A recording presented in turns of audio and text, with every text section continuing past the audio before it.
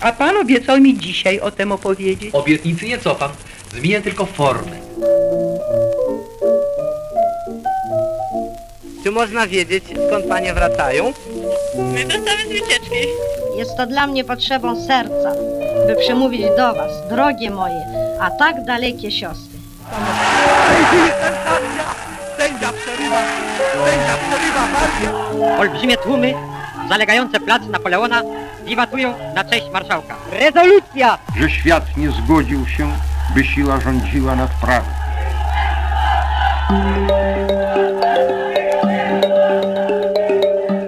Wielkie historie. Podcasty.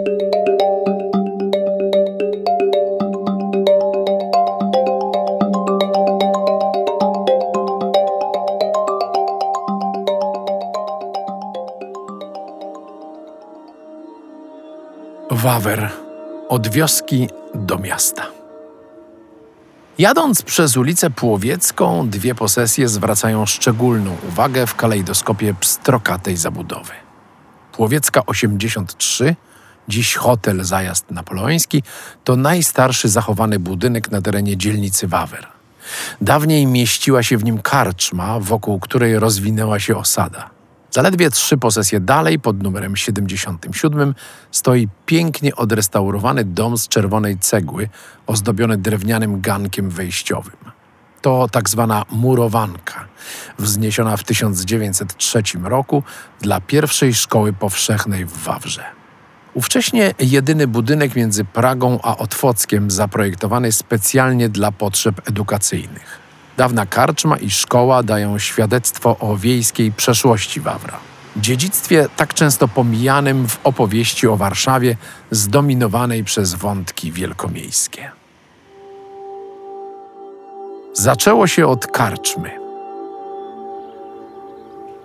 Jedna z najbardziej wpływowych kobiet XVIII-wiecznej Rzeczpospolitej, właścicielka Wilanowa Elżbieta z Lubomirskich-Sieniawska, kupuje w 1727 roku tzw. dobra zastowskie. Tym samym na kolejne 200 lat wiąże z dziedzicami Wilanowa szmat ziemi rozciągającej się od Wisły po Starą Miłosną.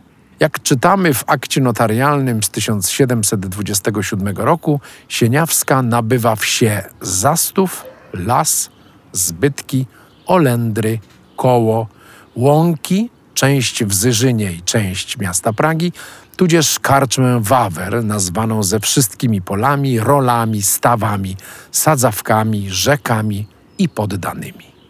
To pierwsza znana nam wzmianka o wawerskiej karczmie, a tym samym w ogóle o Wawrze. Nie wiemy, jak mogła wyglądać. Z pewnością była drewniana, jak wszystkie inne karczmy w okolicy. Stanęła w miejscu strategicznym u zbiegu ważnych szlaków zmierzających do stolicy. Ich przebieg nie zmienił się do dzisiaj. To ulica Płowiecka, będąca fragmentem dawnej drogi prowadzącej do Brześcia nad Bugiem i dalej do Moskwy, oraz trakt lubelski, zwany wcześniej Karczewskim bądź Wołowym, niegdyś kluczowy dla handlu z Małopolską czy Lwowem. Ciągnący ze wschodu i południa podróżni z wyładowanymi wozami musieli się gdzieś zatrzymywać. Podróżni oczekiwali nie tylko jadła, napitku i noclegu, ale również obroku dla koni, a niekiedy pomocy w naprawie wozów i możliwości nabycia artykułów niezbędnych do drogi. W ten sposób karczmy mogły dawać pracę rzemieślnikom i przekupniom, będąc zalążkami nowych osad, a z czasem i wsi. Jednak na powstanie Wawra trzeba będzie jeszcze poczekać. Jak się miało okazać, nie pozwoliły na to burzliwe wydarzenia przełomu XVIII i XIX wieku. Znikająca karczma. Historycy badający początki Wawra zauważyli zastanawiające zjawisko. Karczma wawerska zdawała się znikać nawet z najdokładniejszych map przełomu XVIII i XIX wieku. O ile jest świetnie widoczna na mapie Petersa z 1783 roku, nie ma jej ani na mapie z 1800 roku, ani z 1803 roku, mimo zaznaczenia innych karczm w pobliskim Kaczym Dole, Wygodzie czy Zielonej. Można przypuszczać, że została spalona podczas marszu na Warszawę wojsk Suworowa, które doszczętnie zniszczyły prawy brzeg Wisły podczas tragicznej rzezi Pragi w w 1794 roku. Położenie przy głównych, ruchliwych traktach, tak korzystne dla początkowego rozwoju karczmy, tym razem mogło być przekleństwem. To nimi przecież przemieszczały się niszczycielskie armie. Ale zniknięcie karczmy wawerskiej z mapy można tłumaczyć też mniej dramatycznymi przyczynami. Po trzecim rozbiorze Dolina Praskach została podzielona między Prusy a Austrię. Tereny Warszawy wraz z Pragą, jej najbliższymi okolicami, przypadły Prusom, zaś ziemię na wschód od Miłosnej i Woli Grzybowskiej włączono do Austrii, która zyskała kontrolę nad całą Lubelszczyzną. Powstanie tej granicy, a zwłaszcza polityka zaborców utrudniająca wszelkie kontakty między poszczególnymi zaborami, była ciosem dla tej części Mazowsza. Ruch na szlaku brzeskim, lubelskim, a nawet drogach lokalnych zamarł. Karczma, która żyła jedynie z obsługi podróżnych, miała przed sobą marne perspektywy. Na początku XIX wieku sytuacja polityczna zmieniała się jednak jak w kalejdoskopie.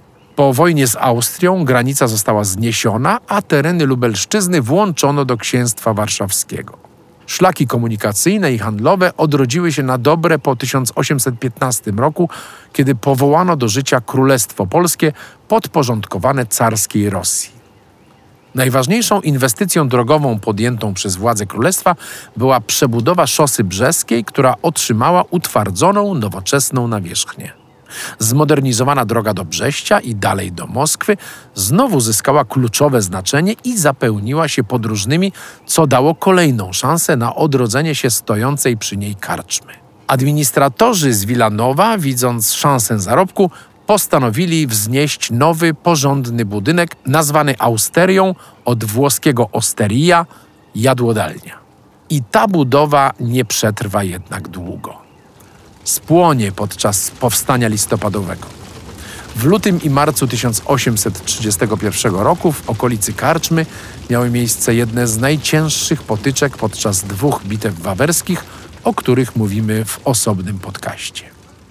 Dziedzice wilanowscy, pragnąc powetować sobie straty, podejmują działania mające na celu podniesienie dóbr zastowskich z zapaści. W 1834 roku odbudowują wawerską karczmę. W murowanym budynku znajdzie się miejsce dla pokoi gościnnych, szynkowej izby i dużej stajni. Dzierżawca austerii, Franciszek Kurkowski, widząc wzrastający z roku na rok ruch podróżnych, powiększy ją o garkuchnię dla furmanów. Budynek karczmy otrzyma kształt zbliżony do tego, w jakim zachował się do dzisiaj. Kolejny dzierżawca, Teofil Pancer, wzniesie obok duży dom mieszkalny, postawi kuźnię i założy destylarnię wódek. Powstanie wreszcie zalążek osiedla, którego mieszkańcy będą żyli początkowo z obsługi podróżnych i pracy w austerii. Równolegle przetrzebione lasy wokół karczmy włodarze z Wilanowa rozparcelują na działki dla rolników. Pod koniec lat 30. XIX wieku pojawią się pierwsi stali osadnicy uprawiający ziemię. Nowe osiedle zostanie nazwane kolonią Wawer, przejmując nazwę po karczmie. Nowa gmina. Pierwsi koloniści Wawra mieli trudne zadanie. W przeciągu 3 lat wolnizny mieli wykarczować pnie ściętych drzew, przygotować ziemię do uprawy, postawić dom i gospodarstwo z własnych środków, a na dodatek zaopatrzyć się w ziarno i żywy inwentarz. Po 3 latach przygotowań mieli być gotowi na płacenie corocznego czynszu do kasy Zarządu Dóbr w Wilanowie. Gospodarowania nie ułatwiała słaba jakość gleby, jak to na Mazowszu, piaszczystej, niezbyt urodzajnej. Dla większości z pierwszych kolonistów okazało się to zadanie ponad siły.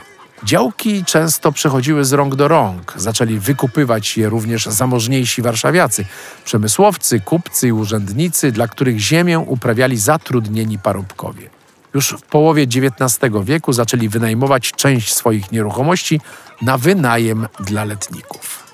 Senne życie kolonii miały zmienić 2 kluczowe dla jej rozwoju wydarzenia: powołanie gminy Wawer oraz budowa stacji kolejowej.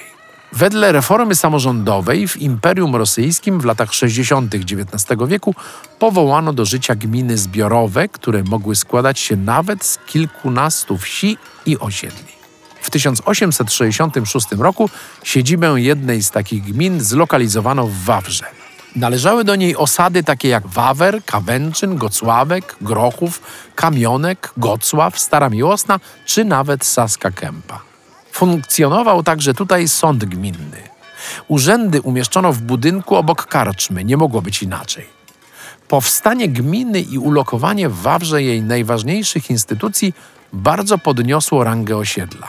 Przybywało tu coraz więcej mieszkańców niezwiązanych z rolnictwem, co zaczęło wpływać na zmianę struktury społecznej. Dekadę później wieś Wawer przecięły tory nadwiślańskiej linii kolejowej. Początkowo stacja Wawer była jedynym przystankiem między Pragą a Otwockiem, zatem obsługiwała ogromny teren. Zakłady przemysłowe Grochowa, cegielnie w Kawęczynie, hutę szkła w Międzylesiu czy pocztę w Starej Miłosnej. Musiała zatrudniać wiele osób, które osiedlały się w pobliżu.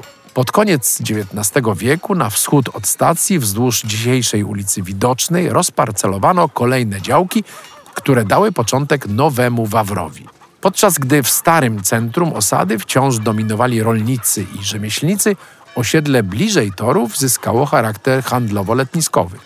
Liczba mieszkańców rosła. W samej wsi Wawer w 1864 roku mieszkało 131 osób, w 1897 roku 295, a całej gminie niemal 9 tysięcy. W pierwszym spisie ludności po zakończeniu I wojny światowej we wsi Wawer naliczono już 431 mieszkańców. W okresie międzywojennym dynamika wzrostu znacznie przyspieszyła. U progu lat 30. we wszystkich miejscowościach gminy Wawer mieszkało już około 25 tysięcy ludzi. Na początku XX wieku stało się jasne, że gmina potrzebuje nie tylko nowych domów, sklepów i miejsc pracy, ale również szkół dla najmłodszych mieszkańców. Pierwsza szkoła murowanka. Skromny, parterowy budyneczek wzniesiono w 1903 roku w sercu Wawra, niedaleko karczmy przy samej szosie brzeskiej. Ze względu na elewację wykonaną z nieotynkowanych cegieł nazwano go szybko murowanką. W środku mieściła się obszerna izba lekcyjna oraz kancelaria i mieszkanie dla nauczyciela. Uczęszczały tu dzieci z całej okolicy, nawet inteligenckiego Anina. Jak pisał Jerzy Kasprzycki, w latach 1903-1915 uczyło się tutaj co roku 70 do 100 dzieci, oczywiście po rosyjsku. Po odejściu Rosjan nowy kierownik Szymon Kurpiewski prowadził lekcje już po polsku i wkrótce powiększył szkołę o dalsze 3 klasy. Uczono się dalej w tej jedynej sali, gdzie 4 oddziały siadały w 4 równoległych rzędach. W 1922 roku, za czasów następnego kierownika Władysława Marciniaka, 7 nauczycieli kształciło w takich warunkach około 300 dzieci. Dla klas przeniesionych z Gocławka musiano wynająć izby w sąsiednim budynku Gminnego Sądu Pokoju. Rodzice próbowali pomóc szkole. Zebrano 84 tysiące marek, co wystarczyło na zakup 2,5 ławki. Po utworzeniu osiedla Anin szkołę 4-klasową rozwinięto w 1925 roku do poziomu ustawowej 7-klasowej szkoły powszechnej. W latach 30. liczyła ponad 1000 uczniów. Wynajmowano dodatkowe izby w Drewniaku po areszcie gminnym. Zajęcia odbywały się na 2 zmiany, co sprawiało wiele kłopotu. Elektryczność doprowadzono do Wawra dopiero w 1938 roku. W obliczu tak ciężkiej sytuacji lokalna społeczność postanowiła zawiązać komitet budowy nowej szkoły. Grunt pod jej wzniesienie oddali m.in. hrabia Branicki i lokalny społecznik Emil Wolfram. Uroczyste otwarcie odbyło się 28 października 1934 roku. Nową szkołę rozbudowywano aż do wojny. Nadano jej numer 2. Niedługo po II wojnie światowej dzieci opuściły budynek murowanki, przenosząc się do odbudowanego budynku szkoły nr 2. Powojenne losy karczmy i murowanki. Karczma wawerska jeszcze w okresie międzywojennym została wykupiona przez rodzinę Morantowiczów. Zamienili oni pokoje gościnne na mieszkania czynszowe, zaś restaurację wydzierżawili Szymonowi Walczakowi. Lokal zachwalał w tamtym czasie szyld o treści „Karczma pod Napoleonem”. Koniom woda, ludziom piwo i zgoda. Budynek mimo dewastacji w 1944 roku bardzo szybko znów się otworzył. Legendarną karczmę przy Płowieckiej 83 prowadził Szymon Walczak. Knajpa słynna była z pysznych naleśników, flaków i bigosu. Niestety niedługo później budynek przeznaczono na mieszkania kwaterunkowe. Dzisiaj działa tu otwarty w latach 80. XX wieku hotel Zajazd Napoleoński. Stojący nieopodal budyneczek murowanki po wyprowadzce uczniów parę lat po wojnie również przez lata podupadał. Składowano w nim sprzęty szkolne. W latach 70. urzędował tam dział techniczny z połem. Nowe życie siedzibie najstarszej szkoły w dzielnicy dał dopiero remont rozpoczęty w 2014 roku. Obecnie pełni ona funkcje społeczno-kulturalne i jest siedzibą Fundacji na Rzecz Wielkich Historii. Przed murowanką stoi odrestaurowany pomnik upamiętniający Bitwę Warszawską 1920 roku.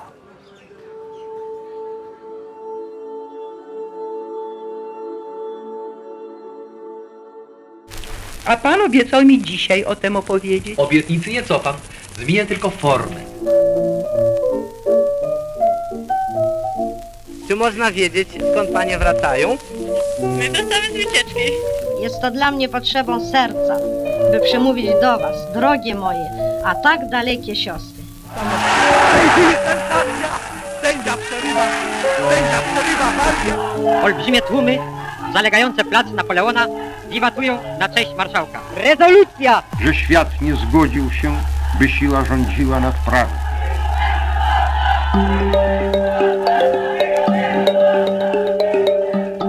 Dziękujemy za wysłuchanie podcastu Fundacji na Rzecz Wielkich Historii. Zapraszamy po więcej na www.wielkiehistorie.pl.